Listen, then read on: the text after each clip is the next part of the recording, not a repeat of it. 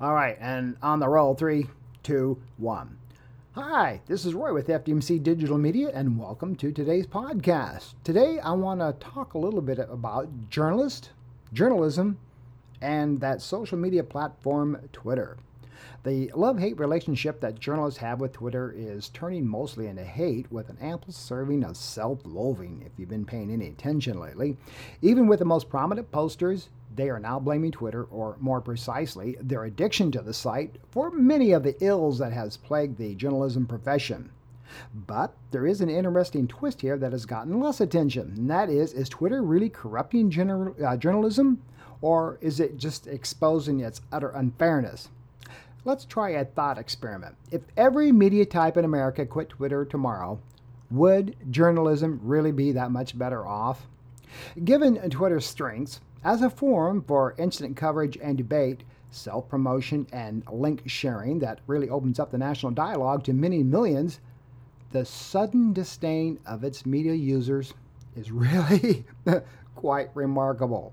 So, what is behind these Stop Me Before I Tweet Again crisis, fueled most recently by the media malfeasance in the case of the Covington Catholic kids? Do you guys all remember that story?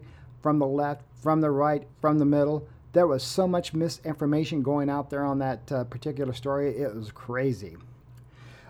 Recently, David Vondrell, if you don't know who he is, he's a Washington Post columnist, and he's also a former Time writer.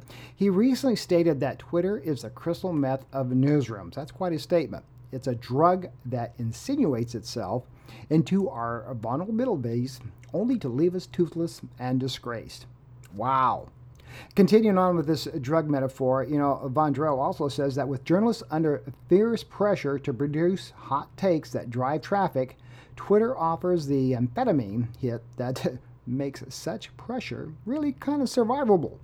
No reporter really can go into the scene of a dozen events per day, observe what happens, interview those affected, sort the meeting from the dross, and also at that same time file a story. But Twitter does offer an endless stream of Fox events. I said Fox, F-A-U-X, not like Fox News, okay? Fleeting sensations, monetary outrages, and also insights and provocative distortions. That's quite a statement from this guy, and he is a seasoned journalist.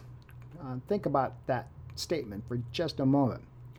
He also says that, for instance, too many of us who have covered Twitter's reaction to Trump, instead of covering the ideas and the impulses of the votes and the voters he was reaching.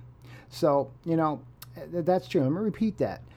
He also says that, for instance, that too many of us have covered Twitter's reaction to Trump instead of covering the ideas and the impulses of the voters and the votes that he was trying to reach. That's kind of true. So, if you remember, there's also a reporter for the New York Times. He is a tech columnist. He recently tweeted from his own wedding and kid's birth, that he now decrees that Twitter is ruining America journalism.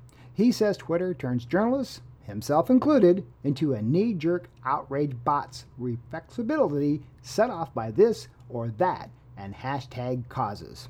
Well, that's true too. Twitter is an accidental transparency for journalism. Let me repeat that. Twitter is an accidental transparency for journalism. People who say work at the Times or work at the Post, CNN, and say other outlets are retweeting and replying to and giving high fives to the left-wing activism. They'll give high fives to people whose jobs in the media are to tear down the opposition in the media, and then they say, but I'm just an objective, neutral party here. I just want to bring you the facts. It is obvious these journalists are not. In today's news world, it really is not news in my opinion. It's a personal opinion overload of my way or the highway. And I can say that. I'm 65 years old and I've been involved in the media for a long, long time.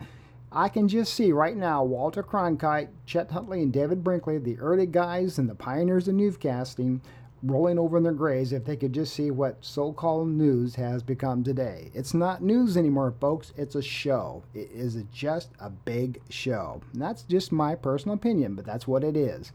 My thought is if journalists could just say no, Twitter would really exit. This is because without a journalist to feed its content, without journalists to promote its existence, where would Twitter go? But, obviously something else would just come along and take its place. It's just the latest in a line of culprits that has ranged from blogging to podcast to reporters going on cable news to rant and rave. And they do. Those reporters just go on there and just say their own personal opinion. They don't have a neutral stance and just deliver the news. The Twitter bubble does draw too many of us into its toxic stew. That's true. But it also shines an unflattering light on our pre-existing conditions, our herd mentality, our superficial looks, and our uninformed opinion slinging and not so subtle bias. And it does, because we all can hide behind a computer and take on a different persona, a different personality, and just sling it out there, can't we?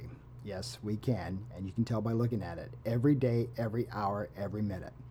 That's my podcast for today. I'm Roy with FDMC Digital Media. My opinions are strictly my own, and I hope you enjoyed it. You have a great day.